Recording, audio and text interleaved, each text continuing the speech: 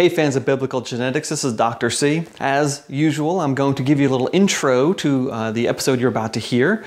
I am going to move away from the coronavirus stuff. We've heard enough of that lately. Let's do something completely different. Let's go and just talk about cellular technology.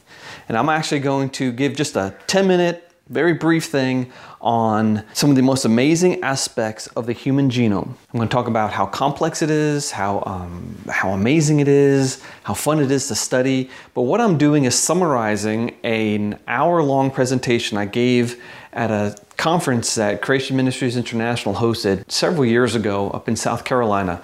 It was a huge audience, a bunch of people, and this is one of my best presentations I've ever given in my life. Now, unlike these little short videos and podcasts that you listen to, this is like me on stage, and I just hit it just right, and I was so excited. And it's the first time I ever gave this talk, which was dangerous because I did it in front of a camera, and they liked it so much they turned it into a video called The High-Tech Cell. If you would like to listen to it or watch it, you can download it from creation.com, or you can order a DVD from creation.com if you like. I'll have the link in the show notes.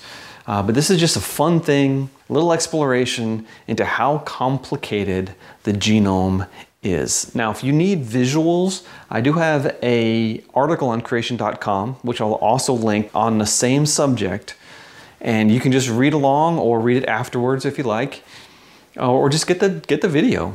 Now, I filmed this episode last fall up in Kendallville, Indiana. I knew I was going to go out into the country, and I cast about saying, okay, if I'm going to be up there, what's a cool place where I can do a little episode? And I found the Mid-America Windmill Museum. And I wrote them, I asked permission if I could film there. They said absolutely. So I went up there. They were closed, so I'm standing at their gate, though I don't think you can tell from there unless you've been there. And I was on my way to speak at a church, but it was Sunday morning, beautiful day. And I left early, and I'm standing there talking, and while I was talking, the sun was rising in front of me.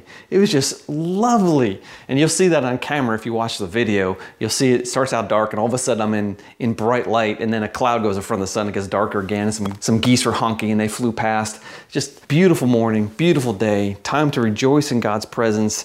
And I just had an opportunity to speak on some of the amazing things that God has created. And yes, I know this is the 7th episode that I've released, but I released episode number 20 a couple of weeks ago. That was my first coronavirus article. The one where I was on the lake in Maine. I didn't anticipate that coming out so early, but the viral epidemic made me do that. And then I did another special one last Saturday that I call Coronaspiracy, which also was a very highly watched YouTube video for me.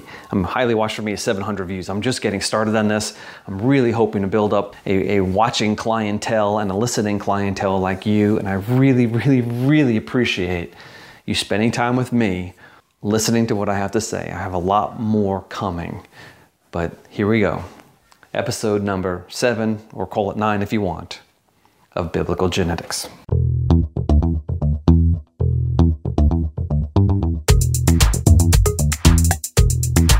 Hello and welcome to Biblical Genetics Episode 5. I'm your host, Dr. C, coming at you today from the Mid-America Windmill Museum in Kendallville, Indiana. This is such a cool place.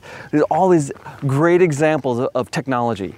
Human brains trying to figure out how to grab the free stuff called wind and harness that power and do something with it, to pump, to saw, to do all these amazing things that we've done over many centuries. But you know, even our best technology, even the coolest thing that we've ever done is nothing compared to the technology we see inside the cell. In fact, the technology of the cell is more complicated than anything humankind has ever been able to reproduce. So now we're sitting here with a problem. We're trying to explain how things like the human genome work, but we don't understand it because we're not smart enough yet. So let me give you an analogy. Imagine that the human genome is like a computer operating system. Well, as soon as we start doing this, we're going to realize that we don't have any computers that compare. Computer programmers, they write in lines of code. Remember back in high school math, you remember a line is a one-dimensional object, is really long, has no width to it at all. Computer programmers write in lines of code, so their code is really one-dimensional. But on the other hand, it's two-dimensional because this piece of code connects to this piece of code, and this piece controls this piece, and this calculates something and sends this number over to here. And so you get this two-dimensional network of interactions. So that's as complicated as it gets. The genome, though, is four-dimensional. Now, the rest of this talk is going to be a very brief summary of my favorite lecture I've ever given in my entire life. We filmed this at a Creation Super Conference that CMI put together several years ago. It's called the High-Tech Cell. Follow the links in the show notes. You can find it. It's available on creation.com if you're interested. Unlike a computer, the human genome operates in four dimensions. It's extremely complicated and crazy technology-wise. Here's how it works. We have a string, we have DNA. It's a line, it's 6 feet long. That 6 feet is packed into something you can't even see inside the nucleus of your cell. If you were just to read the letters, A, T, G, C, C, A, C, C, G, C, C, A, C, G, C, it's really, really boring. And yet, those letters together make an incredible system that makes you, and you are not boring. But just like a computer, where this piece of code over here controls this piece of code over here, and this one calculates something and feeds it back over here. Your cell does that also. You have this ginormous, unbelievably complex interrelationship web of all these pieces of DNA, where this gene makes a product that comes over here and influences this gene, or turns on this system, or changes this chemical to that chemical. It's this giant 2D network, but it's four dimensions. The third dimension of the DNA, of your genome, is the shape. DNA has a shape. I'll put a lot of this information in the show notes, but I remember right after the human genome was sequenced, one of the first things someone did is they said, well, we have these genes that are used together in this biochemical pathway. Let's go look and see where they are in the genome, because, you know, I might expect them to be found together in the genome. There's a famous thing in E. coli called the lac operon. It's a set of 3 genes, and they're used to digest lactose. Well, just upstream of that, there's a little control signal that turns on the set of genes or turns off the set of genes, allowing them to digest lactose or not. Well, they're right next to each other, and they're in a line. Easy. Turn it on, all 3 things are used. It's not like that way in the human genome at all. In fact, the genes are random. They're found all over the place, different chromosomes, different directions. And so the studiers who were looking at this, they said, it's just junk. The human genome is just millions of years of evolutionary experiments, and there's no rhyme or reason to it. It's just junk. Well, later on, another group stepped up and they said, wait a second. If we treat the cell with formaldehyde, any DNA next to each other is going to cross-link. And once you cross-link the DNA like that, even if the pieces aren't next to each other in the same chromosome, we can cut it up, we take all these DNA X's, and we can sequence the arms of those X's. And when we did that, we realized that all these genes that are in different chromosomes are actually held together in 3D space right next to each other. Oh, and the genes that are used together are next to each other in 3D. So whoever programmed that first linear string knew how it was going to fold up into this giant 3D blob so that the genes that are needed are used right there. And the coolest thing, I mean, it gets even more complicated from there, because not only are they together, but they tend to form a pocket, an open spot, so all the genes are in this hollow place near a nuclear pore. So they can all be turned on together. The messenger RNAs can go out the nuclear pore and get translated into proteins. And now we've learned some more added stuff after the fact. The things that translate DNA or RNA into protein are called ribosomes. But they're different ribosomes for different sets of genes. So when we looked at the genes, there's 3 letters that code for each amino acid, which means a lot of amino acids have more than one code. Well, some genes use one code more than others. There's a big mystery.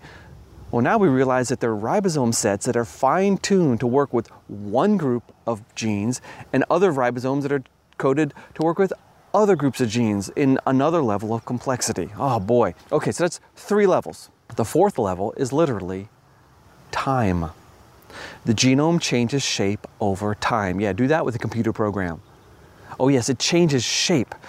As different genes are needed, the ones that aren't used are kind of buried and packed away in this densely coiled DNA. But when you need them, the cell has to open up the DNA, change the shape of the chromosomes, expose a gene, use it, and when it's done, it packs it away again. So there's 3D conformational changes, but it's more than that, because the 2D interaction network also changes. And it's more than that. The first dimension of the DNA, that linear string, can literally be recoded, on the fly. We don't tend to do that with our computer programs. I mean, we've always been experimenting with dynamically reprogramming programs, but it's really complicated and a lot of unexpected things keep happening. But the genome does it routinely. In fact, there's one point in development where your brain is producing millions of neurons a minute. And those neurons are produced in specific areas of the brain, and then they travel through the brain to get to where they're supposed to go. Well, how do they know what to do? Why is one neuron different from another? Well, it turns out there's these little things called jumping genes, or retrotransposons, that they used to say all retrotransposons are remnants of ancient viral infections. They're just junk DNA, they're just sitting there, they're parasitic. Well, actually no, the brain cells have actually different genomes. The retrotransposons will pop out, go somewhere else, and stick themselves somewhere else in the genome of the brain cell. And that changes the code. And that changes the type of brain cell. Now we have type 1, type 2, type 3, type 4 because of these little retrotransposons. They discovered that in the mouse embryo, if you deactivate one class of these things, the mouse embryo will develop and then stop, because a lot of retrotransposons carry the start sequence for different genes. And so then by them popping around and moving in the genome, they change the first dimension of the genome, which affects everything else downstream. Your livers have to detoxify a lot of things, so they need lots of gene products. So in one way to do that, they just copy extra chromosomes. So if this liver cell needs a lot of copies of this particular gene, it'll just dink, dink, dink, dink, dink, add more chromosomes. So we have different gene count, different genomes in each liver cell. In fact, there's another retrotransposon that is intrinsic to the binding of the placenta to the uterine wall. It's used in all mammals. In fact, without that so-called junk DNA, we would have no mammals. So that's incredibly functional, very important stuff. Junk DNA is passé. We're going to do lots of talking about that in the future. But that is just a brief introduction into the 4 dimensions of the genome. We'll be getting back to genetic technology, cellular technology a lot, but that's just the start. Now, if you're liking this sort of stuff, please follow us, share our videos, subscribe to our channel, watch or listen to our podcasts. We really need your support. We really want to promote the show. I really appreciate all of you spending your time with me. This is Dr. C signing off. Have a great day.